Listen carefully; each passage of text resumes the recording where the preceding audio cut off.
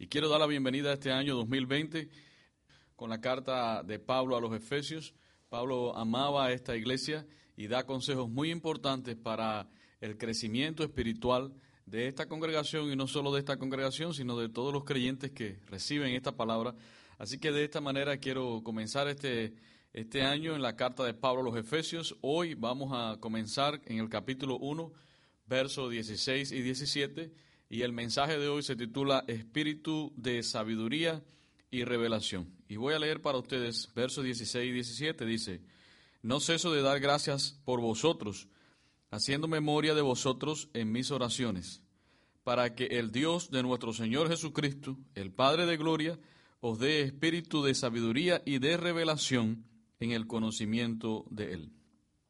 Como decía, es una carta donde Pablo enseña a la iglesia la naturaleza y el propósito de nosotros los creyentes, de la iglesia como tal, es decir, quiénes somos y para qué estamos aquí. Y creo que es una buena manera de comenzar este año. Entendamos que la carta no fue escrita por un problema en específico que había en la congregación, sino que Pablo escribe para fortalecer la fe de esta iglesia a la cual él amaba, a la cual él quería y en la cual estuvo ministrando por muchos años. Escribe desde la cárcel para animar y fortalecer esta iglesia, y es interesante esto porque desde la cárcel, escribiendo a alguien desde la cárcel para animar a otros, y pareciera esto contradictorio, pero era típico de Pablo. Pablo estaba en la cárcel, pero animaba a la iglesia, siempre les decía que se regocijaran, que siguieran adelante, que todo lo que estaba pasando en su vida era con un propósito y que todo iba a ser para bien. Y esta era la característica de Pablo. Una de sus características era gozarse en medio de las adversidades y no ver los problemas como algo malo, sino como una oportunidad de cumplir el propósito de Dios. ¿Sabían los creyentes de Éfeso estas realidades de la naturaleza, el propósito, quiénes somos, para qué? Posiblemente sí sabían algunas de estas cosas, pero el propósito de Dios es que nosotros vayamos un poco más allá en nuestro conocimiento de las cosas espirituales, más a la profundidad, para que lleguemos a un entendimiento mucho más pleno y crezcamos en nuestra vida espiritual. Ahora, en el contexto, vamos rápidamente al contexto. El versículo número 15 dice allí: por esta causa también yo, habiendo oído de vuestra fe en el Señor Jesús y de vuestro amor para con todos los santos. Pablo había recibido noticias de esta iglesia, y en estas noticias dice que él había escuchado que la iglesia estaba en fe y que además de eso estaba en amor los unos por los otros. Esta congregación andaba por la fe que habían depositado en Jesús y el amor por los santos. Como leíamos en el versículo número 15, estas son dos cosas muy importantes en la vida de la iglesia, la fe y el amor, y además es parte del fruto del Espíritu Santo. Son elementos fundamentales en la vida de un creyente. Fe nos habla de la confianza, la plena confianza que las personas están depositando en Dios. Y el amor es también algo muy importante en la vida del creyente. En Gálatas capítulo 5, versículos 14 y 15, dice así la palabra del Señor: porque toda la ley en esta sola palabra se cumple: amarás a tu prójimo como a ti mismo. Dice que toda la ley en ese mandamiento se resume: ama a tu prójimo como a ti mismo. En el versículo 15 de este pasaje dice: pero si os mordéis y os coméis unos a otros, mirad que también no os consumáis unos a otros. El amor entre creyentes es una señal clara de una auténtica conversión. Aun cuando las personas te hayan causado algún daño, algún mal, si eres capaz de amar a esas personas y de verlas desde el punto de vista del amor de Dios, entonces esta es una señal muy clara de una verdadera conversión en tu vida. En el versículo número 16 dice que al conocer la condición espiritual de esta iglesia que andaba en fe y en amor, él comenzó a dar gracias a Dios por ello. Voy a leer el versículo 16, dice: no ceso de dar gracias por vosotros, haciendo memoria de vosotros en mis oraciones. Pablo había estado aproximadamente 3 años predicando y enseñando el evangelio allí en esta ciudad de Éfeso. En su despedida, antes de ir a Jerusalén y ser apresado cuando pasó por Mileto, él mandó a buscar a los líderes de la iglesia de Éfeso, y allí se despidió de ellos, lloraron juntos, oraron juntos, amaba a él esta congregación, Luego, cuando él estaba en prisión, muchos fueron a verlo, dentro de ellos Tíquico de Éfeso. Por lo tanto, el saber ahora de que esta iglesia andaba bien, en fe y en amor, fue un gran regocijo para él. Y es que no hay mayor regocijo para alguien que predica la palabra que ver a los creyentes crecer. Es frustrante, después de tantos años de enseñanza, ver a los creyentes o a los líderes pensar y actuar como lo harían los no cristianos. Y tú dices, bueno, el trabajo que se ha hecho durante todo este tiempo fue en vano, pero mayor gozo es ver el fruto de tu servicio en crecimiento espiritual de la iglesia. Cuando ves a los creyentes creciendo en su vida, buscando más del Señor, predicando la palabra, eso son cosas extraordinarias. Y Pablo se sentía bien por ello.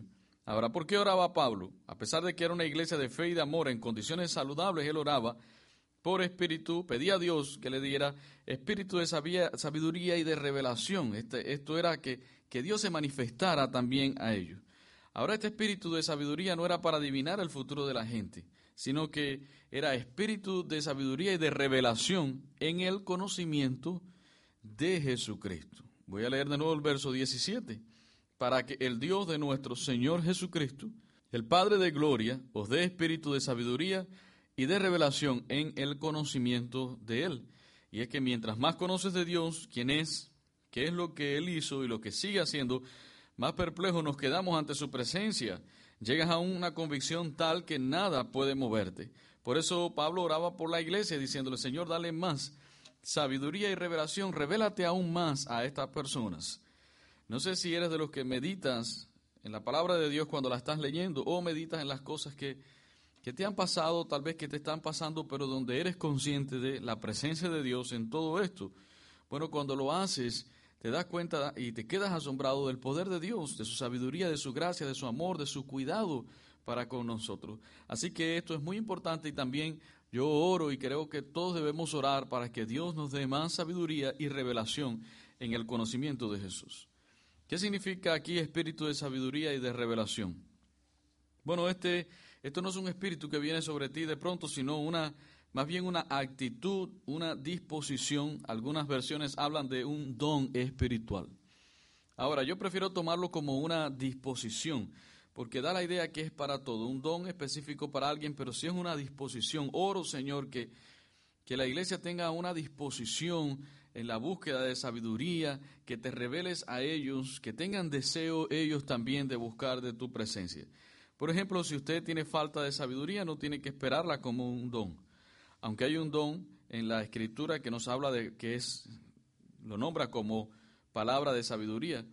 Pero si usted tiene la disposición de ser sabio, de obtener sabiduría de Dios, bueno, la Biblia dice en Santiago 1:5, si alguno de vosotros tiene falta de sabiduría, pídala a Dios, el cual da a todos abundantemente y sin reproche, y le será dada. Por lo tanto, si hay en ti un deseo y una disposición de ser más sabio en el Señor, solo ora y dice que Dios dará abundantemente y sin reproche. Entonces Pablo dice, oro por sabiduría, oro por revelación. Y esta revelación es cuando se descorre un velo para poder ver claramente a Jesucristo. Y es importante que la iglesia conozca más del Señor, porque mientras más conocemos de Él de manera un poco más personal, más cambiará nuestras vidas. Ahora, específicamente, ¿qué debían conocer a través de la sabiduría y de la revelación? ¿Qué quería el apóstol Pablo que la iglesia recibiera de Dios? Bueno, en el versículo 18 él nos habla de la esperanza a la que Él nos ha llamado, que la iglesia sea consciente de esa esperanza, de la herencia que tenemos en Cristo, y se refiere a ella como riqueza, y que sepamos de su gran poder que actúa en nosotros los cristianos. Tres cosas. Así que número uno, la esperanza a la que nos ha llamado, la herencia que tenemos en Cristo y el poder de Dios que actúa en nosotros. Ahora yo voy a leer el verso 18, dice, alumbrando los ojos de vuestro entendimiento, para que sepáis cuál es la esperanza a que Él os ha llamado y cuáles las riquezas de la gloria de su herencia en los santos. Y versículo 19, cuál la supereminente grandeza de su poder para con nosotros los que creemos, según la operación del poder de su fuerza. Estas tres cosas son muy importantes. Si la iglesia la entiende, si la iglesia la recibe, si la iglesia vive en estas verdades espirituales, creo que creceremos, estoy seguro que creceremos muchísimo más, nos fortaleceremos muchísimo más y viviremos un año 2020 con menos preocupaciones y estrés por las cosas de aquí abajo. Escuche bien, 3 cosas importantes: la esperanza, la herencia y el poder que actúa en nosotros. La iglesia no debe ser ignorante de estas cosas. Necesitamos saber, entender, recibir y vivir estas verdades espirituales. ¿Cuántas veces gastamos energía, recursos, haciendo cosas y de pronto que llega alguien y nos dice, mira, esto lo puedes hacer de forma sencilla, sin gastar tanto dinero y en menos tiempo? Y decimos, oh, realmente no lo sabía. Si llego a saberlo antes, entonces no hago este gasto. Se ha conocido, por ejemplo, de personas que le han dejado un testamento y nunca han leído ese testamento porque el familiar fallecido era una persona pobre. Sin embargo, un día le da por leer ese testamento y se da cuenta de que le habían dejado muchísimo dinero, que ese familiar que era supuestamente pobre le gustaba guardar mucho dinero y te dejó todo el dinero para ti y entonces has vivido en escasez teniendo un dinero a tu disposición. Igual el creyente, si no lee la palabra de Dios, si no se alimenta de la palabra de Dios, si no vive conforme a la palabra de Dios, si no busca más en Dios sabiduría y revelación, vivirá una vida de ignorancia y una vida completamente desgastante. Ahora, si un día le da por poner más atención a lo que se predica en la iglesia, a leer la palabra del Señor, se da cuenta de que hay una riqueza espiritual a su disposición, de que hay un conocimiento de Dios a su disposición, su vida comienza a cambiar radicalmente. Entonces puede decir, si yo hubiese conocido esto antes, bueno, está allí a la disposición y es lo que el apóstol Pablo quería para la iglesia, que conozcan más del Señor. Por eso también oramos para que la iglesia aprenda a mirar esa esperanza, esa herencia y aprendamos a vivir en el poder de Dios que está a nuestra disposición. ¿Por qué estaba tan interesado en esto? Bueno, ¿por qué Pablo estaba tan interesado en esto que ora de esa manera? Y es que una vida de estrechez espiritual viene del poco conocimiento de Dios, de lo que somos y de lo que tenemos en Él. Recuerden que un pueblo perece porque le falta conocimiento. Ahora, en el versículo 18 nos habla de la esperanza. Veamos esto desde el punto de vista un poco más práctico de nuestras vidas. Pensemos que eres un creyente de 20 años y te la has pasado quejándote durante estos 20 años de vida cristiana, estresado, afanado, entristecido, todo el tiempo deprimido. Y un día comienzas a ver en la palabra de Dios que hay una esperanza en Cristo Jesús. Y tus ojos comienzan a abrirse y se corre ese velo y comienzas a recibir esta revelación de Dios que antes no la tenía porque ni tan siquiera buscabas en la palabra de Dios. Y ahora comienzas a decir, bueno, cuántas cosas, cuánto tiempo he perdido y cuántas cosas pude haber hecho en la obra de Dios y haber vivido una vida más alegre, más gozosa, si yo hubiese conocido que hay realmente una esperanza en Cristo Jesús, que no es solamente las pruebas que paso aquí, sino que hay algo más grande que nos está esperando. Romanos 8:18 dice, pues tengo por cierto que las aflicciones del tiempo presente no son comparables con la gloria venidera que en nosotros ha de manifestarse. Y la palabra de Dios está allí para vivirla, es una realidad, ella es viva. Ella es espada de doble filo y fíjense lo que dice la Biblia cuando la leemos y meditamos en ella. Dice que las aflicciones del tiempo presente no son comparables con los que vienen, con la gloria que se ha de manifestar en nosotros. Entonces, ¿por qué he de vivir todo este tiempo de vida cristiana entristecido y quejándome? Más bien voy a dar gracias por la esperanza que tenemos. No sé si pueden notar cómo cuando uno mira a esa esperanza, nuestra vida cambia y podemos confiar en el Señor y nuestra vida se llena de gozo. Es lo que Pablo estaba pidiendo para la iglesia. Pero también habla de una herencia que tenemos en Cristo. En el versículo número 18 dice, ¿y cuáles las riquezas de la gloria de su herencia en los santos? Creyentes que después de tantos años, vamos a pensar también 20 años, se dan cuenta que han vivido para el afán y las riquezas de este mundo, para guardar mucho dinero en el banco.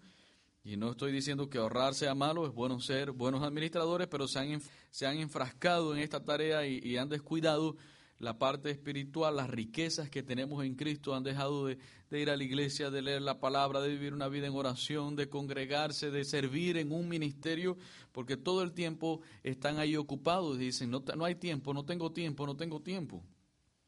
Y un día le da por leer, por ejemplo, 1 de Pedro 1:4, que dice que tenemos una herencia incorruptible, incontaminada, inmarcesible, reservada en los cielos para nosotros. Y decimos, espérate, hay una herencia en los cielos para nosotros, nadie la puede tocar, no se puede contaminar, ahí está guardada para mí.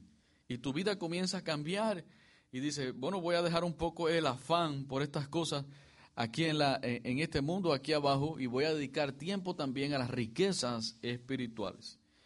En Lucas capítulo 12, versículo 19 al 23, Jesús contaba esta parábola y dice así, voy a leer una porción solamente de ella, dice, y diré a mi alma, alma, muchos bienes tienes guardados para muchos años, repósate, come, bebe, regocíjate. Pero Dios le dijo, necio, esta noche vienen a pedirte tu alma, y lo que has provisto, ¿de quién será? Así es el que hace para sí tesoros, y no es rico para con Dios. Dijo luego a sus discípulos, por tanto os digo, no os afanéis por vuestra vida, qué comeréis, ni por el cuerpo que vestiréis. La vida es más que la comida y el cuerpo más que el vestido. Básicamente Jesús resume esto y dice, no se afanen por estas cosas, la vida es mucho más que estas cosas.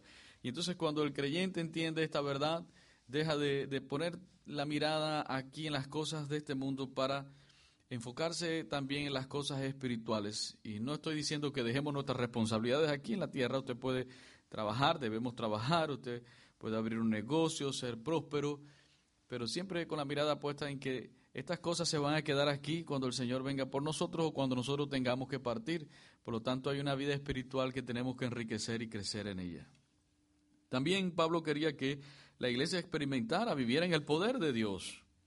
Creyentes que, por ejemplo, un día oran por alguien, le predican a esa persona se arrepiente y conoce a Jesucristo, y de pronto este cristiano dice, no sabía que podía hacer estas cosas, y es que era ignorante del poder de Dios que actúa en nosotros por su Espíritu Santo. El Espíritu de Dios obra a través de nosotros, y cuando predicamos la palabra, Él se encarga de convencer esa alma de pecado, de justicia y de juicio, y decimos, espérate, hay un poder de Dios. O no tengo que vivir en tristeza, sino que puedo vivir en esa gracia, en el poder de Dios que levanta mi vida. Ahora, miremos ese poder de Dios en el versículo 20 al 23. Voy a leer para ustedes. Y dice así, hablando del poder, dice, la cual operó en Cristo, resucitándole de los muertos y sentándole a su diestra en los lugares celestiales. Y sobre todo principado y autoridad y poder y señorío y sobre todo nombre que se nombra no solo en este siglo, sino también en el venidero. Y sometió todas las cosas bajo sus pies y lo dio por cabeza sobre todas las cosas a la iglesia, la cual es su cuerpo, la plenitud de aquel que todo lo llena en todo. Está hablando de ese poder de Dios que actúa en Jesucristo, resucitando de los muertos, y también actúa en nosotros por medio de su Espíritu Santo. Y el Espíritu Santo está en nuestras vidas, usted debe ser consciente de ello. No debe ignorar la presencia del Espíritu Santo, y el Espíritu Santo nos da poder para vivir la vida cristiana, nos sostiene en la vida cristiana. El Espíritu Santo es un anticipo para que sepamos que somos hijos de Dios. ¿Por qué? Porque el Espíritu Santo dice a nuestro espíritu de que somos hijos de Dios. El Espíritu Santo es un depósito, son las arras. Miren lo que dice el versículo 13 de este capítulo 1. Dice, en él también vosotros, habiendo oído la palabra de verdad, el evangelio de vuestra salvación, y habiendo creído en él, fuisteis sellados con el Espíritu Santo de la promesa. Él ha puesto el sello sobre nosotros, la marca, somos de su propiedad. Que es las arras, que es como este anticipo, un pago de anticipo, que es las arras de nuestra herencia, hasta la redención de la posesión adquirida para la alabanza de su gloria. Hasta que lleguemos a ese momento. Ese poder de Dios en nuestras vidas. Poder de Dios para crecimiento, para bendecir a otros, para edificar nuestras vidas, edificación de la iglesia también. El mundo teme mucho al poder del átomo, a las bombas atómicas, pero quiero decirle que nosotros tenemos al Dios de todo poder. Y ese poder que resucitó a Jesucristo de entre los muertos está a nuestra disposición. Es el poder de Dios, y la iglesia no debe ser ignorante de esto. Tú debes saberlo y debes vivir en ese poder de Dios, no en derrota, sino en victoria. Recuerda que no es nuestro poder, es el poder de Dios que actúa en nosotros, que nos hace vivir una vida en victoria. Cuando el creyente entiende esto y se corre el velo y podemos tener este conocimiento, la vida del creyente, la vida de la iglesia va a cambiar. La Biblia nos habla también de otro poder en el cual nosotros andamos, que es el Evangelio.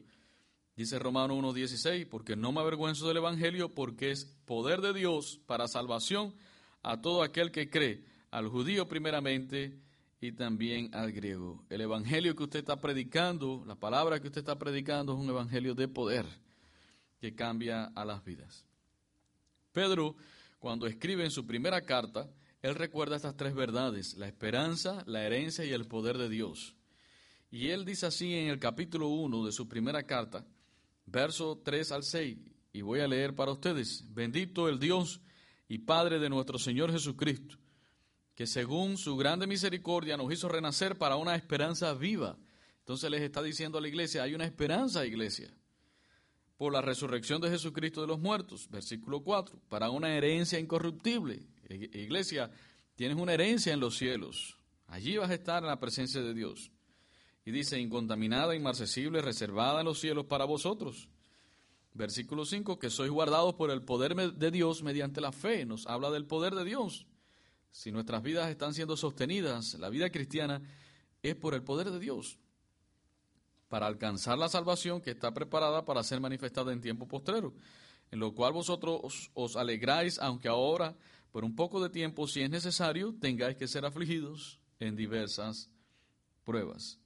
Una vida plena en Cristo, con más seguridad, mucho más fortalecidos, viene de la sabiduría de la revelación, el conocimiento de estas tres verdades importantes que Pablo dice. Hay una esperanza en Cristo, todo no es aquí, hay una esperanza para el futuro, hay una herencia reservada, y esa herencia son riquezas en gloria que tenemos en Cristo Jesús, y creo que la mayor riqueza es estar en su presencia, y hay un poder de Dios que actúa en nosotros para vivir la vida aquí en esta tierra. Ahora, otro interés que tenía Pablo, posiblemente cuando oraba de esta manera, está relacionado con las falsas enseñanzas que ya se estaban introduciendo dentro de las congregaciones, y algunos podían ser contaminados por esas falsas enseñanzas.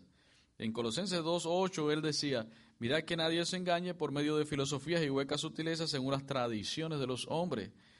Enseñanzas filosóficas y tradiciones de los mismos judíos estaban entrando dentro de la iglesia, confundiendo a la iglesia, si se debía comer o no se debía comer algo, si debían de circuncidarse, qué días guardar también. Allí en Colosenses 2:16-18 dice, por tanto nadie os juzgue en comida o en bebida, o en cuanto días de fiesta, luna nueva o días de reposo, todo lo cual es sombra de lo que ha de venir. También nos dice, afectando humildad y culto a los ángeles. Todas estas ideas se estaban metiendo dentro de la iglesia. Hoy en día también somos afectados por falsas enseñanzas, por tradiciones que no son sino tradiciones de los hombres que se meten dentro de las congregaciones y tratan de confundir a la iglesia. Dice Pablo, no se confundan por estas cosas. Colosenses 2:20 dice, pues si habéis muerto con Cristo en cuanto a los rudimentos del mundo, ¿por qué? Como si vivieseis en el mundo, sometéis a preceptos tales como no manejes, no gustes, ni aun toques.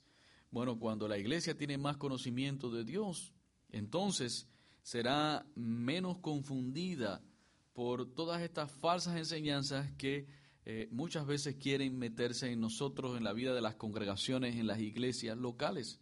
Por eso Pablo también oraba, Señor, que ellos tengan un conocimiento, una sabiduría clara respecto a quién es Jesucristo, con respecto a quién eres tú, oh Dios, para que sean libres de toda confusión. La sabiduría de Dios y el conocimiento vienen por un estudio sistemático de la Biblia y la oración. ¿Por qué? Porque si te falta sabiduría, tú oras.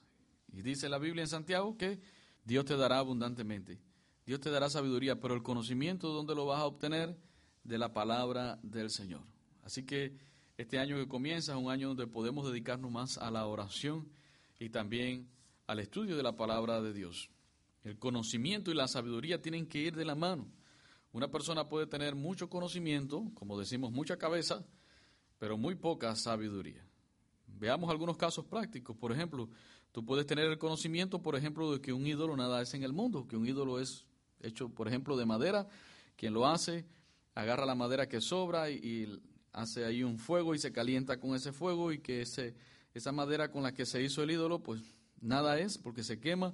El ídolo tiene ojos, pero no ve, boca, pero no habla, y tú tienes todo ese conocimiento, has sido libre en Cristo de la idolatría, pero vas a casa de tu amigo y ves que allí él tiene un ídolo, y comienza a decirle, vas a ir para el infierno, dame acá ese ídolo, agarras el ídolo, le arrancas la cabeza y lo botas ahí delante de él. ¿Cómo se pondrá el corazón de esa persona? Pues se va a endurecer más, lejos de conocer o de escucharte a ti, de conocer el evangelio a través de ti, su corazón se va a endurecer.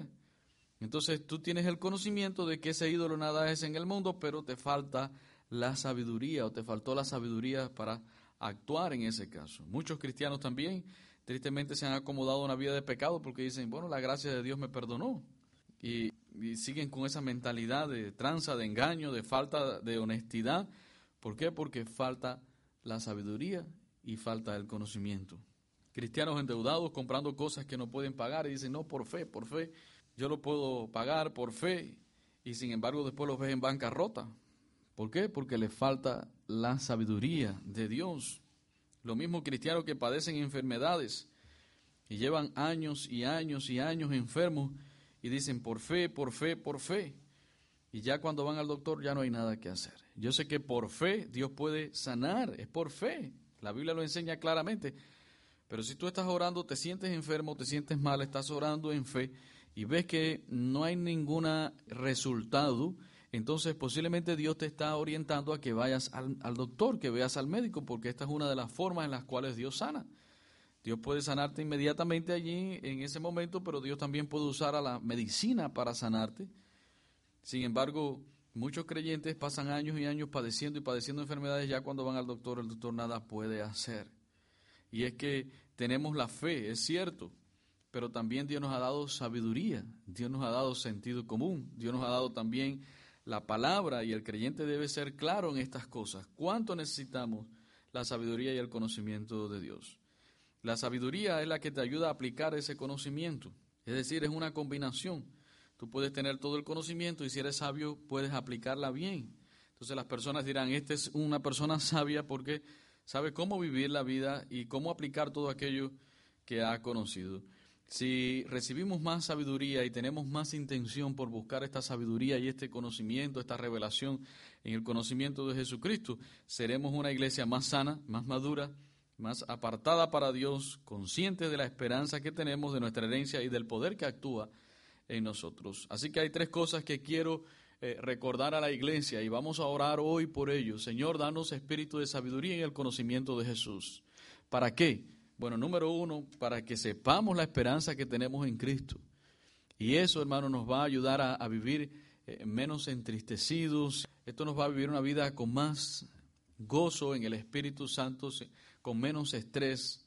Número 2, para que sepamos la herencia que tenemos en Cristo, para que ya no nos afanemos tanto por las cosas de este mundo, sino que también pongamos la mirada en Dios, y para que sepamos el gran poder de Dios que actúa en nosotros los cristianos y vivamos una vida en victoria a lo cual hemos sido llamados. Esta es nuestra necesidad, y así como Pablo oraba por la iglesia, también nosotros oramos hoy, vamos a orar pidiendo a Dios, Señor, danos esta sabiduría y esta revelación que necesitamos. Revélate a nosotros para poder vivir en estas verdades espirituales tan profundas que me van a ayudar a ser mucho más fuerte en Jesucristo. Dios les bendiga.